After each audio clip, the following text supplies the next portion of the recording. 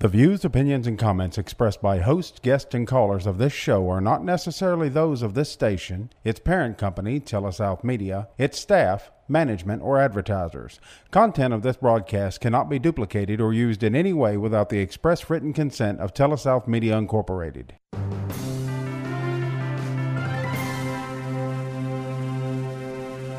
Now join us for Advisors Roundtable with your hosts, certified financial planners Greg Cooley and Bubba Labus. It's professional advice for your life. Welcome to the Advisors Roundtable. Certified financial planners Greg Cooley and Bubba Labus with you right here on Super Talk Radio. Thanks a lot to all of our sponsors making this show possible. Bubba, a lot of times we talk to people about various things they ought to be doing. Some things financial. Some does things, it get old telling people what to do well, all the time? It does, but at least when we come back to it on the radio for a couple times a week, it seems new because they haven't heard us since the last time they tuned in. But you and I have had to do it for 50 or 60 hours in the meantime. Yeah. But we find that when like retirement planning comes up, I think a lot of the time people don't do an IRA or they don't do a Roth or they don't involve themselves in their 401k or what's a 403b. And so they told me I had a 457 at work, and it gets a little confusing. Well, you just throw out those numbers, 457, 403, 401k. Yeah. 401A, 408A, all these different sections of the IRS code. People get intimidated by it really quickly. They do. Yeah. And we've discussed a lot. Yeah. Sometimes you just throw out a number and people think, math! And so they just shut down. It's like a trigger point. I was in a local business yesterday, and the individual has recently purchased this business, and they're making a go of it and doing great, all that kind of thing.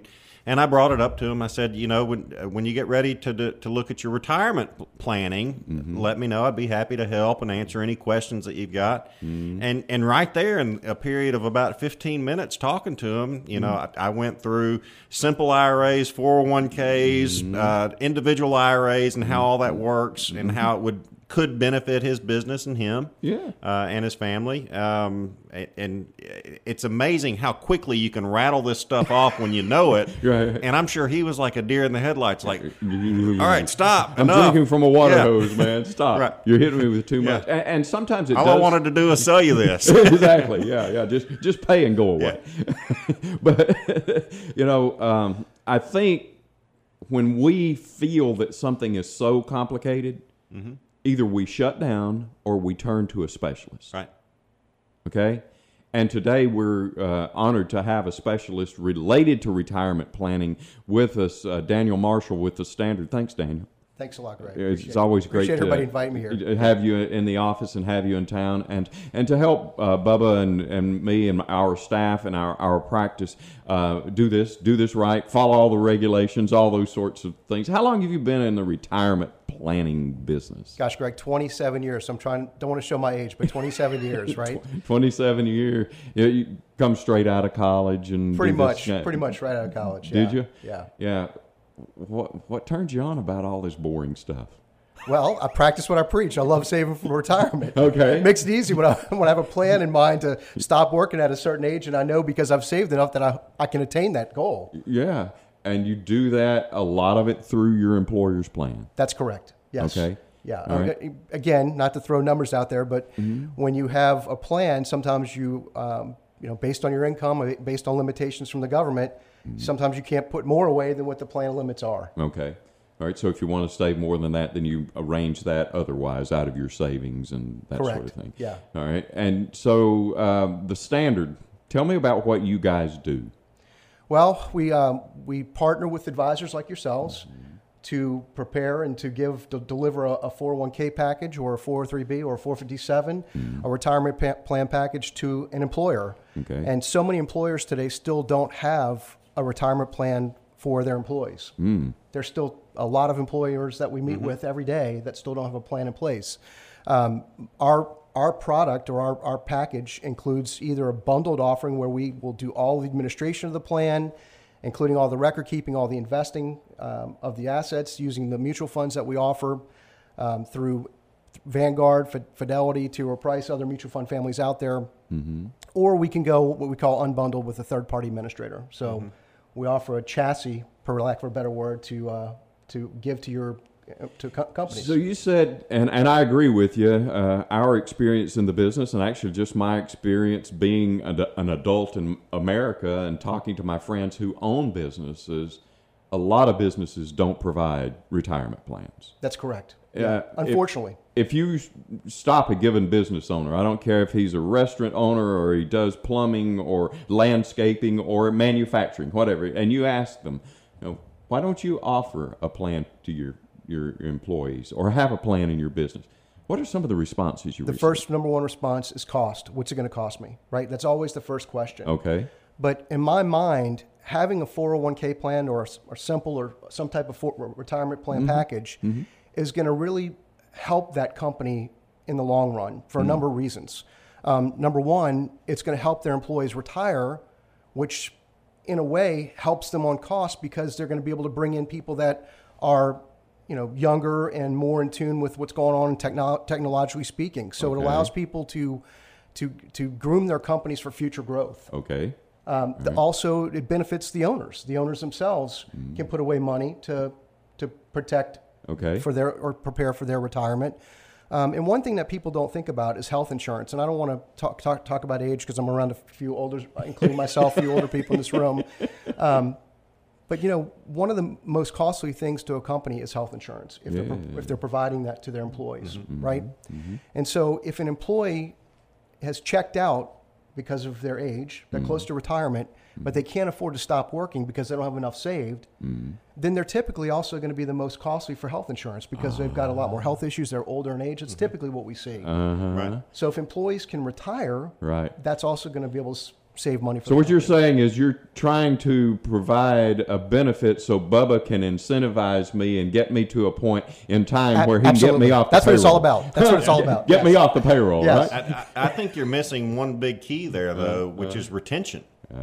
So if I've got an employee, right, and they've got an opportunity to go somewhere else, making the same amount of money, doing the same work, right, and the other location has a retirement plan and I don't, does that make that other location more attractive? Especially if they have an employer contribution, right? Sure. If they're making a match, 3% of wages. Yeah. And it really isn't costly. People who own companies, they realize it's not as costly as they think because that 3%, if they're doing let's just say a 3% contribution to their employees, that's off the top from taxes, and it's not something that they're having to give to their employees as a bonus where they pay payroll taxes on. So it's in a way saving them also that way as well. Absolutely. And we've opened up just a little bit of this can of worms. We're up against a break. We're going to take a break here and go to commercial.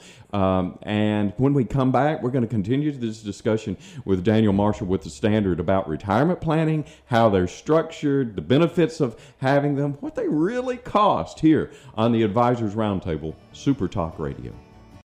Welcome back to the Advisors Roundtable. Certified financial planners Bubba Labus and yours truly, Greg Cooley, with you right here on Super Talk Radio. Thanks for tuning in. Today we have with us Daniel Marshall, who is with the Standard, which is a provider of 401ks for employers. So talk to us a little bit more deeply about the Standard, how long you've been around, what you guys do, how large you are, a little commercial for the company, but also a little educational for maybe employers who are listening. Great. Thanks, Greg. So the Standard is a company was founded in 1906, so we have a very long history of being in the business.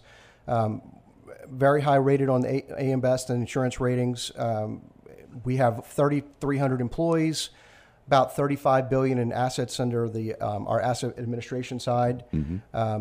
We are one of the things that really kind of sets us apart in terms of an offering to employers is the way that we handle the fiduciary role. We can act as a pure 321 and 338. I hate to throw these numbers out. You're using some numbers again. These numbers out. What does that mean? So what it means, Bubba, thank you, is that it allows the Standard doesn't own any mutual funds. And so because we don't own any mutual funds, the offering that we offer, or the lineup that we offer to our customers, we can independently vet on an ongoing basis. Because we don't also take any of the revenue sharing. So these mutual funds that we put in the lineup, again, T. Rowe Price, Vanguard, Fidelity, those funds will sometimes pay us money to put their fund in the lineup. Oh, wait a minute. So it's like a pay-to-play kind of deal. Exactly, except we don't keep it, we give it back. But other providers may? They do. There are other providers that do keep revenue sharing. Okay. They'll use different share classes that are paying more revenue to them. So in a way, there's bias, right? I mean, if we accepted the revenue sharing from the mutual funds, then it could be shown, or it could lead to bias in the fact that we might be selecting funds simply upon how much they're paying us rather than the actual performance of the fund. Right. So Okay. 321, kind of getting that number out Yeah. there, just simply means that we are independently able to monitor the lineup of funds and provide on an ongoing basis. Okay. And that means that from time to time, if I'm a balanced fund and I was previously in your lineup and I didn't meet certain criteria, I didn't perform, I didn't do well, I went up too high on my costs, whatever criteria you use, you can knock me out and put Bubba's balanced fund in. Exactly. That's Okay. exactly right. And there's a lot of things that go into, Greg, you hit it right on a lot of things there you said was just on target. Performance against the benchmark over 3 and 5 years. You know, that's one of the things that would, so from a quantitative perspective, the numbers, right? They have to beat the benchmark for 3 and 5 years or they're put on a watch list. Okay. If they don't remove themselves from that watch list after 4 quarters, we automatically fire them and remove them and replace them with another balanced fund. Okay. So that benchmark, I guess, is kind of like a report card. How are you doing in the fund, actually? That's exactly Yeah. right. Yeah, absolutely. It's every quarter that And if quarter, you're an A or B, you're probably going to stick around. If you're a C, you're probably on the watch list, and a D and an F. you're never going to be Yeah. in the lineup. Yeah, Exactly. Yeah. So are there plans out there that don't do this, that don't vet the funds? Absolutely. We run into plans all the time. I was in a presentation yesterday with a 457 plan. Is another number I'll show out there. It's a governmental entity. And they're utilizing a lineup with a provider that owns mutual funds. Okay. And so the scorecard from their company says these are failing their own scorecarding, but they won't remove them because they're not going to fire themselves. They're not going to fire their own fund managers Right. from a lineup. Oh, yeah. Especially if they had their own funds in there. That's exactly right. Yeah. Okay. All right. So that was a 331. 321. 321. The other's a 338. Correct. 338 is where we will then fire the fund and remove it. So that's the other part. So 321 is the independent analysis and review. Okay. 338 is the actual action of removing the fund from the lineup. And really, the whole purpose of this is to make sure that there's never a fund in the lineup that is a dog, for lack of a better term. All right, so if you're not doing this for Bubba's company, if Bubba has a small engine company and 5 employees and he wants somebody to allow him to have benefits and 401k for his employees, so he does this and he puts together a 401k, and you guys aren't doing this fiduciary work, is he supposed to be doing it? The owner of the company is supposed to be doing it. That's correct. Well, Yeah. what if he doesn't do it and Phil is an employee there? That's where if someone becomes disgruntled, you never know what could happen in our litigious society that we live in, right? So that's So Bubba's kind of exposing At himself risk, to the yes. possibility that his employees are going to come back, or maybe Phil's wife come back and say, we didn't have enough money saved for retirement, and my financial advisor or my CPA says it was part of it was because we paid too much or we didn't have a good investment lineup. You're exposed. That's right. That's exactly right, Greg. Yes. And so the standard is taking that exposure, that fiduciary responsibility off the employer. Correct. And there's a hold harmless that the employer signs with us in our whole process. Okay. All right. So there's 2 levels there, though, that I want to get into, because we're already in the weeds, right? Yeah, we're down in the weeds. We're definitely in the We weeds. talk about self-directed 401ks, right? And you can do that. I've got a 401k that I can go in and I can select the investments in, right, out of a lineup. Or many times there are check the box type things, right, where there will be a prepackaged investment option, whether I'm aggressive or conservative or moderate or however that works out. That doesn't shift any liability in that case. So I guess what I'm saying is if I'm taking the investment selection on myself, right, then the liability is on me. Right. But as far as the owner goes, right, Right. And in this case, the owner is responsible for doing the due diligence on the funds, making sure they're appropriate, well within the benchmarks or and grade. if you're running a small business, Yeah. do you have time to do that? I know if I was doing another type of business, I wouldn't have the time to do it. Would you know how to do that? Yeah. So I'll tell you this, with our own business, right? And our own 401k. Right. We outsource that. Right. Yeah, get somebody who's a specialist. We're in the business. Right. We're specialists. We know how to vet these funds and look at them. But I don't have time to look at 80 funds in my 401k on a quarterly basis. Right. That's right. I'm doing that for all of my other clients. Yeah. Right? Yes. Right. Yeah. And how many employers really understand the advantage that would be? Well, if I've never been sued, I don't know that really I'm exposed, right? Right, but it affects them too, though, Greg, not just from the lawsuit side, but think about if you're an owner of a company and you have a fund in your lineup for the last 5 years that's performed 25% lower than, or in the 25th from the bottom in terms of performance, like percentile. So 75th percentile. Right. So over the last 5 years, you've been in a fund that has underperformed the benchmark. Sometimes I see that by 3, 4, 5% per year over the 5-year track record. Really? So that's actually affects the owner himself because he's got money in the plan as well. Right. Right. So you say that the owner can be part of the plan. Is in this case the owner seen as an employee? Yes, and he can, is in terms of when we look at a plan from running the plan, so administration of a 401k plan or a retirement plan like this, an owner is an employee in terms of the plan itself as well. Okay, so he can contribute, he can get his matching contribution or his profit sharing contribution or a safe harbor contribution. All right, and we're going to get to matching and profit sharing and safe harbor in a minute. Now that we're down in the weeds, we may stay down in here for a while, right? But the employer, a lot of employers out there, they're just taking a draw. Every now and then their CPA says, if you set yourself on salary, you're going to have to match your Social Security and do all that other stuff and have all these extra expenses. I see a number of people, they don't have themselves listed as an employee, right? Yeah. So, but K1 income, passive income, LLCs. So those. Yeah. We have plenty of companies we work with, law firms, CPA firms. So, despite the advice they've gotten from other people, their CPA, the way they want to handle their taxes, an employer can get a benefit out of having a 401k and offering one. Absolutely. Right. Yes. Now, you said early on in this conversation, almost 30 minutes ago, that one of the first things that people use as a pushback to you is cost. What is this going to cost? Always the first question, right, from an owner. They're worried about cost. It is. So, again, I go back to that conversation with that owner is, well, what is it going to cost you if you don't have one? Okay. From Bubba mentioned retention and attracting employees, right? I mean, if you're trying to attract, let's say you're an engineering firm and you're trying to attract an engineer that's coming out of college and he's got 2 companies he's looking at and one has a 401k plan. Most times they're going to go with the one with the 401k plan. That's what we're seeing. Yeah, yeah. And actually in that situation, sometimes we have parents call Bubba and me.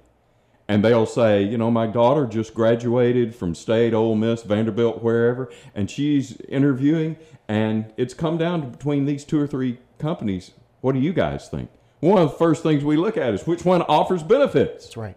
Yeah. Right? Which one's got a 401k? Which one's got health insurance, right? Yeah. Yeah. Yeah. Because that's a lot of money. That's a financial consideration, especially somebody who's starting out in their life. Yeah. It's funny. I see people in my business. I've seen employees leave companies with 401k plans for, where they're getting a 3.5% match of their salary, and they'll leave the company and go to another company for 10 cents more an hour, and go to a company that doesn't have a 401k plan, right, with a 3.5% match, 3.5% of salary. So it's very short-sighted. They're losing that benefit. That really is. That's exactly right. And sometimes I think it's because we really don't understand our own pay stub. Yeah, you're absolutely right. Yeah, there's plenty of people that don't look at their pay stubs, right, especially since everything's direct deposit today. I think less people are seeing how much they're coming out of in taxes, how much they're paying in taxes, how much it's costing their benefits. There's all kinds, all those things I see all the time. When I do meetings for employees, one of the questions I ask in meetings with employees is, how much have you saved for your retirement right now on your own if it were not for this plan at your workplace? What do you think the answer is? Most of them no. Zero. None. Zero, Yeah. right? Right. So I wouldn't be saving at all. that's right. People have to save. Yeah. That's our. And if it comes out of the payroll, it's automatic. It Out of happened sight, before I touched it. Out of sight, out of mind. Right. Pre-tax doesn't Right. really cost us as much. Very, very good benefits out of having a 401k plan. We're up against another break here on the Advisors Roundtable. When we come back, we're going to continue our discussion with Daniel Marshall and talk about retirement plans, how they're structured, and maybe what you need to know more about here on Super Talk. Welcome back to the Advisors Roundtable. Certified Financial Planners Cooley and Labus with you right here on Super Talk Radio. Today we are with Daniel Marshall with The Standard. We're talking about retirement plans. So let's say that you do go in. Bubba owns this small engine repair company, and he has 5 or 6 employees, and he's decided that, yeah, I'm making enough money. I'm starting to have some income tax issues. I also have some retention issues. I have some other things that inspire me to talk to somebody about having a retirement plan. Maybe my my CPA has said, you may want to think about a retirement plan. Now, why would my CPA get involved in this conversation? Tax benefits, right? So Really? trying to save taxes for the employer, Yeah. the owner of the company. Yeah. Those deductions that he's going to receive for making contributions to the plan offset his income, right? Right. And there will be some cost for having this, for offering this, and those are deductible costs. Absolutely. Expenses that the company pays as a billed expense Right. are deductible to that company, to the corporation. All right, so he decides he's going to do one. And you come in and you start talking about the structure of the plan. We're going to have these people, your employees, and they're going to contribute from their payroll. It's going to come out before taxes. Talk to me about matching contribution from the employer. Sure. So, Greg, so the probably the biggest plan design from the employer's perspective that we see is a match that's 50 cents on the dollar on the first 6% that an employee puts in the plan. That's kind of the norm that we see. Okay. So that means if the liability for the employer, for the owner, is 3% of an employee's wages. So remember, 3%, that's a tax deduction. And a lot of times they'll put that 3% match on a vesting schedule. So the employee has to be there for 6 years, right? Up to 6 years is the vesting schedule on a contribution like that, a matching contribution. So Now, Bubba's money as an employee, because he's making himself an employee here, you talked him into Right. it. All right. So his money is always his. correct. So his deferral, so he puts his 6% in, or he puts in his 19,500, he maxes out his limit. Okay. And Whatever. Right. Whatever it is, yeah. Right. That's always his. Correct. It's 100% vested. It's the employer contribution that the company puts in for the employee, and the owner is also his match, which is on a vested schedule. And a lot of employees will come up to us after a meeting and say, or ask us, why does my company put a vesting schedule on my match? And what's the answer? Yeah. Because they want you to stay They want you around. to stay. Yeah, right. Yeah. It's more costly We for don't a want to company. give you all this money and then you just leave. Exactly. Bubba doesn't want to keep having to rehire people, right? Right. So when you leave, he has to. It's costly to a company. Again, talking about that retention thing, right?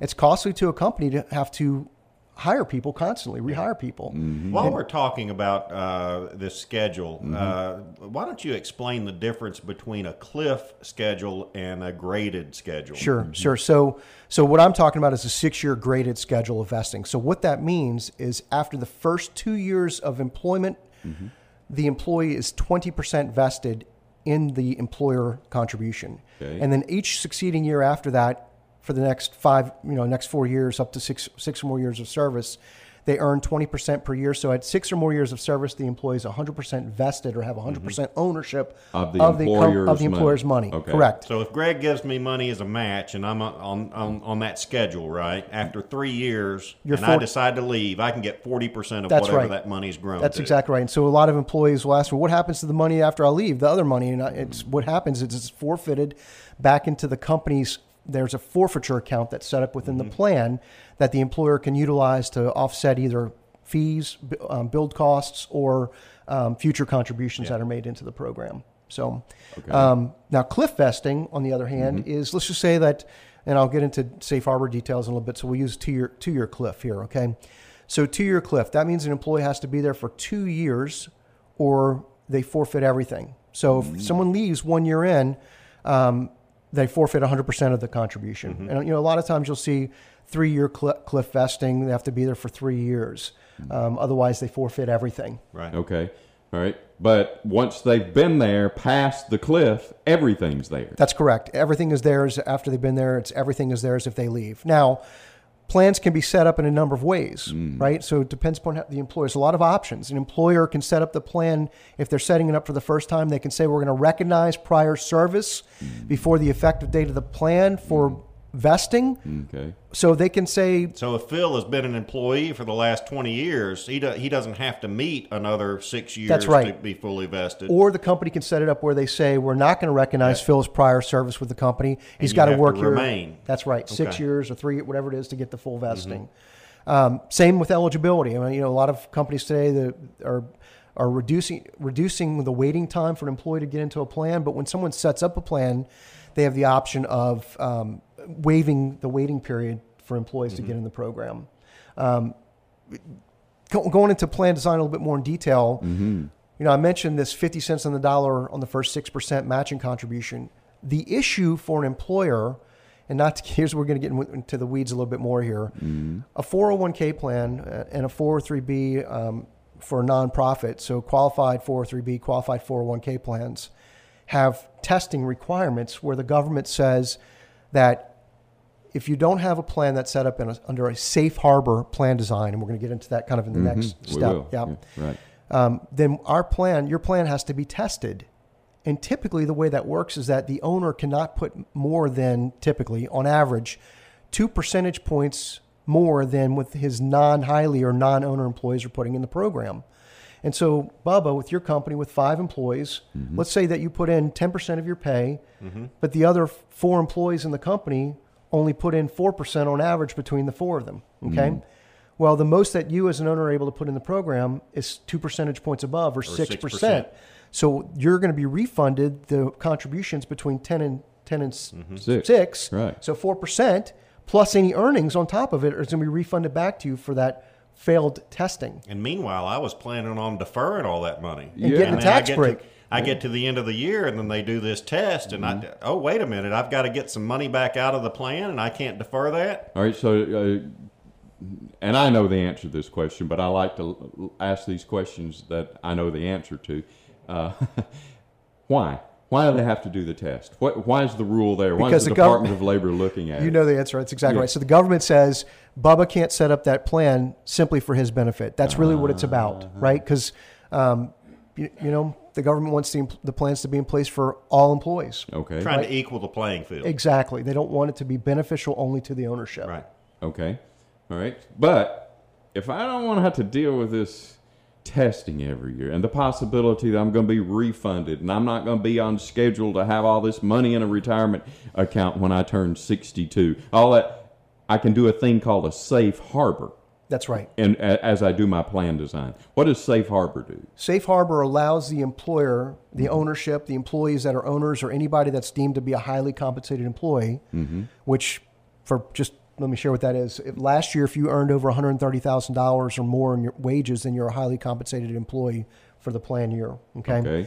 So anybody that's a 5% or greater owner or had those wages, those people are those people that would be tested and potentially fail. But Safe Harbor allows those employees to max out without risk of failing that test their deferrals into the plan. So for someone like myself, I'm a good-looking 52-year-old, says my beautiful wife Michelle at home. Okay? Absolutely. We are able to put away $26,000 because of our age, 50 years of age of old or older, right? But someone less than 50 years of age can put away $19,500. That safe harbor plan design allows those all these owners and highly compensated employees to put that total maximum away without risk of failing and having to refund those contributions. All right. So what do I have to have done in my safe harbor to be able to have that advantage? Great question, Greg. So the way the plan design works is, so there's a number of different variants. Okay. There's a matching variant. There's a couple of versions of matching variant. One is called the basic safe harbor match, which is you have to match dollar for dollar on the first 3% that an employee contributes, and then 50% on the dollar on the next 2%. So if an employee puts away 5% of their wages, they get a 4% match, but it has to be 100% vested. Okay, so there's more cost, right? 4% if someone puts in 5. 100% vested. Because in the earlier example, when you were talking about a non-safe harbor plan, it was 50% on the first 6. Right. So they only get 3% with a 6-year vesting schedule. Right. Right. So, but if you have a safe harbor, the employees are going to get more. That's right. But again, it allows the owner to put away $26,000 or $19,500, which is a huge tax advantage for them. Them typically, right? I think that's real common, though. When we talk about safe harbor plans, I think that's the most common matching scenario. There's a couple other ones, and one that's really a lot of people don't realize is it's called the QACA. I don't want to again in the weeds here. I call that QACA. Yeah, QACA, Qualified Automatic Contribution Arrangement. Yeah. Okay, so what that vesting schedule or that matching is dollar for dollar in the first 1%. And 50 cents on the dollar on the next 5%. Okay. So if an employee puts in 6, they get a 3.5% match with a 2-year vesting schedule. Okay, so that's a little bit more palatable, but the only issue there is that automatic enrollment is required. But if you have a small, closely held company, 19, 20, 30 employees, it's not as big of an issue. I mean, that's a really good way to go because you're going to get those forms from those employees that, yes, I want to be in or no, I do not, right? Yeah. So they're typically not auto-enrolled. Okay. So that's version 2.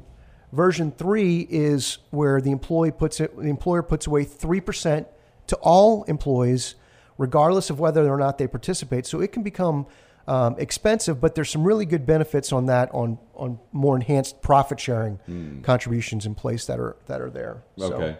All right, we're going to get to profit sharing in a minute and how to get those enhancements and do those sorts of things if you're an employer.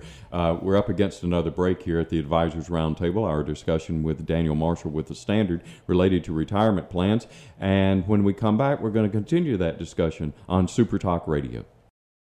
Advisors Roundtable, certified financial planners Greg Cooley and Bubba Labus with you here on Super Talk Radio. Today we're discussing retirement plans with Daniel Marshall with the Standard. And Daniel, I want to review some terms.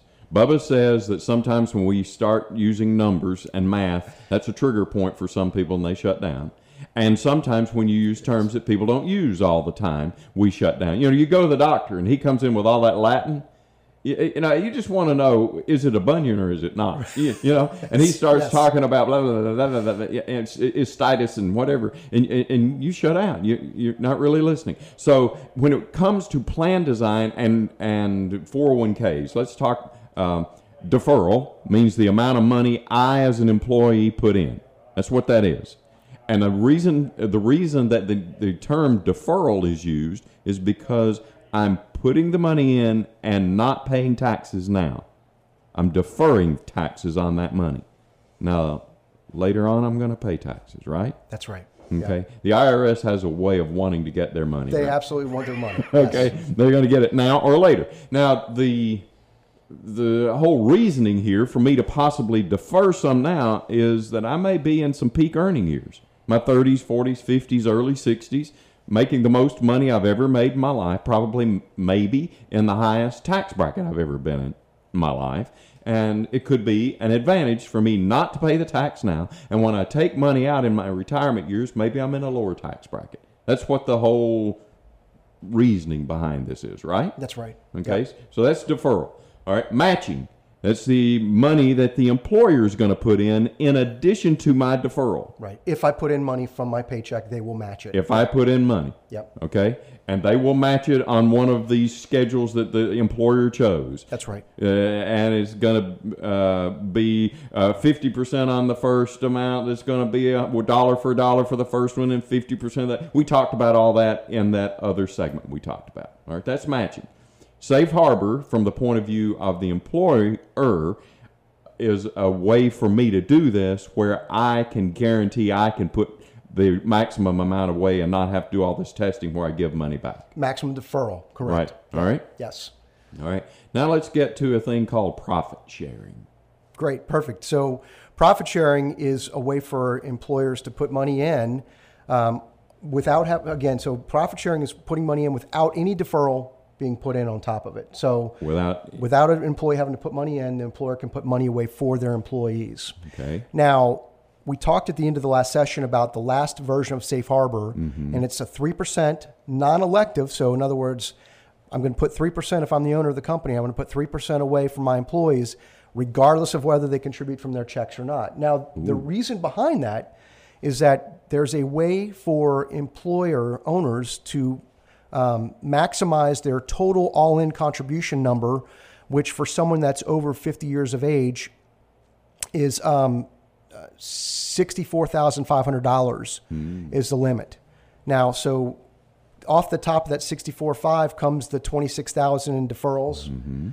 Then if they put 3% of their wages in terms of a safe harbor contribution, and then the next step is the profit sharing to get them up to that maximum level. Okay. So there's some kind of designed ways where we can target certain employees with a higher rate of contribution than allowed by government on a testing basis. Okay. So, and that's called new comparability profit sharing. I don't want to get again too technical, but we put each participant in their own rate group, and we give them a percentage targeted amount into their accounts in the form of a profit sharing contribution. Okay. That's a lot of... And that's over their deferral, the amount they put in. It's over and above the regular matching. Or the safe harbor, the regular 3% safe harbor. Okay. Yep. All right. And if an employer gets to the end of the year and he made it was a really good year, and he wants to put more away, save more, have more non-taxable, whatever,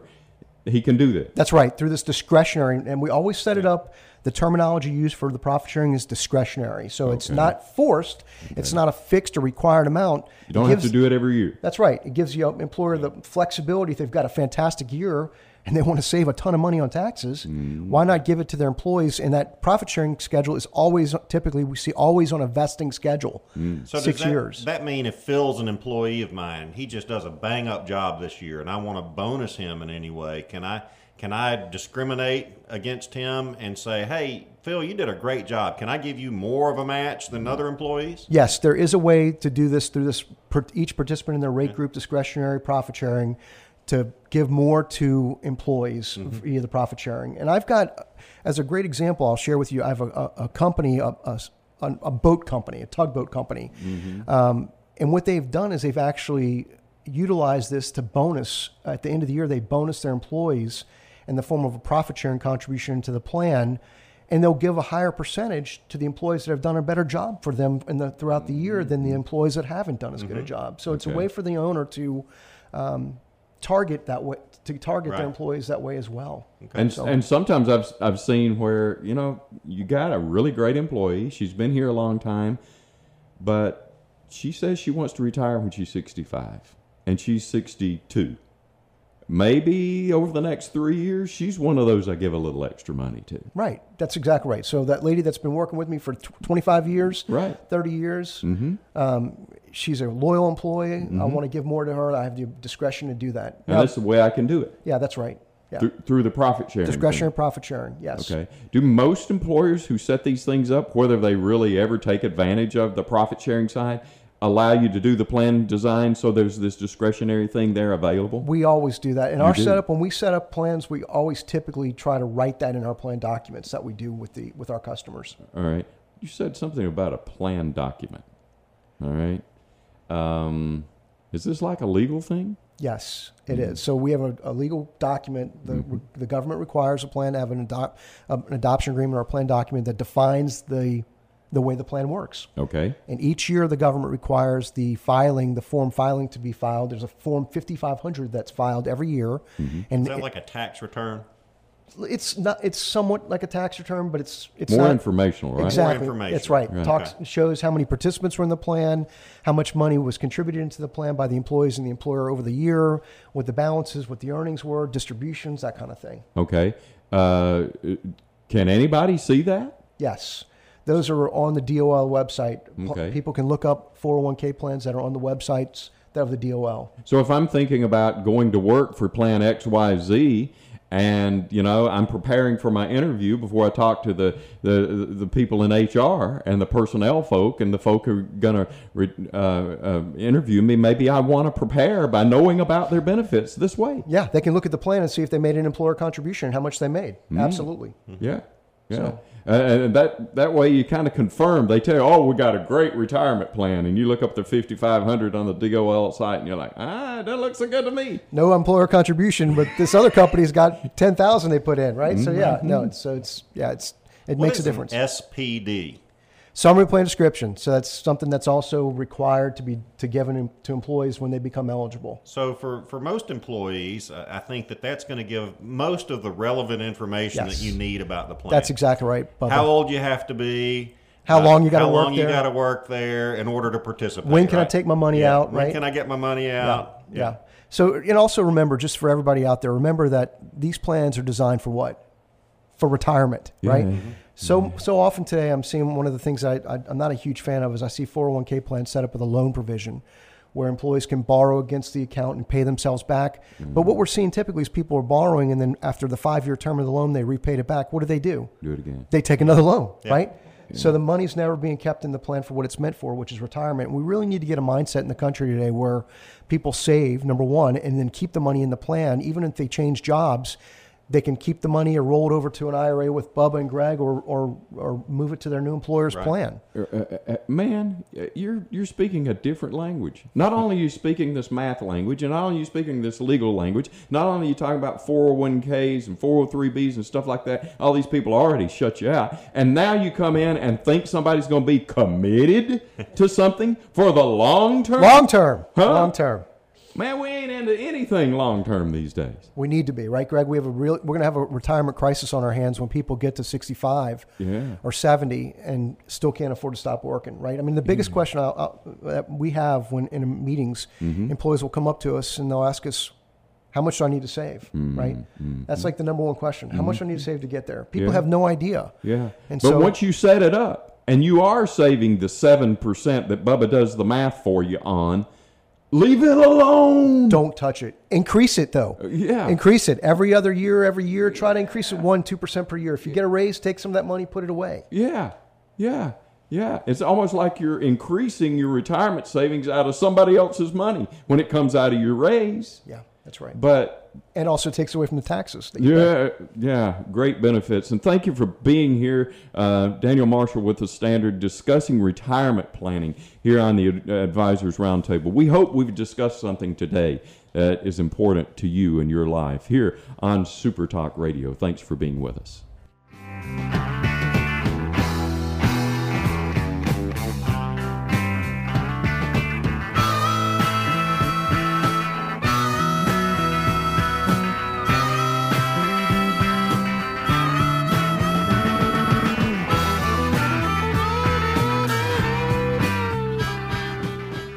The discussion and content expressed by the host of the Advisors Roundtable are intended to be received as news, educational, and entertainment or unit items and are not to be accepted by the listener as legal, investment, insurance, or tax advice. Opinions and views will be expressed by guests of the Advisors Roundtable, and those opinions and views are those of the guests alone and do not necessarily reflect the views of the Advisors Roundtable, host, or any of its affiliated radio stations. All information provided is educational in nature and is not intended to be acted upon without first consulting the appropriately licensed professional of your choosing. Before acting upon any information obtained during an Advisors Roundtable broadcast, an individual should understand matters are extremely tax-specific and require advice tailored to individual facts and needs. Certified financial planners Greg Cooley and Andrew Labus are registered representatives of S.A. Stone Wealth Management Incorporated. Securities offered through S.A. Stone Wealth Management Incorporated, member FINRA SIPC. Advisory services offered through Ignite Planners LLC. Ignite Planners LLC is not affiliated with S.A. Stone Wealth Management Incorporated.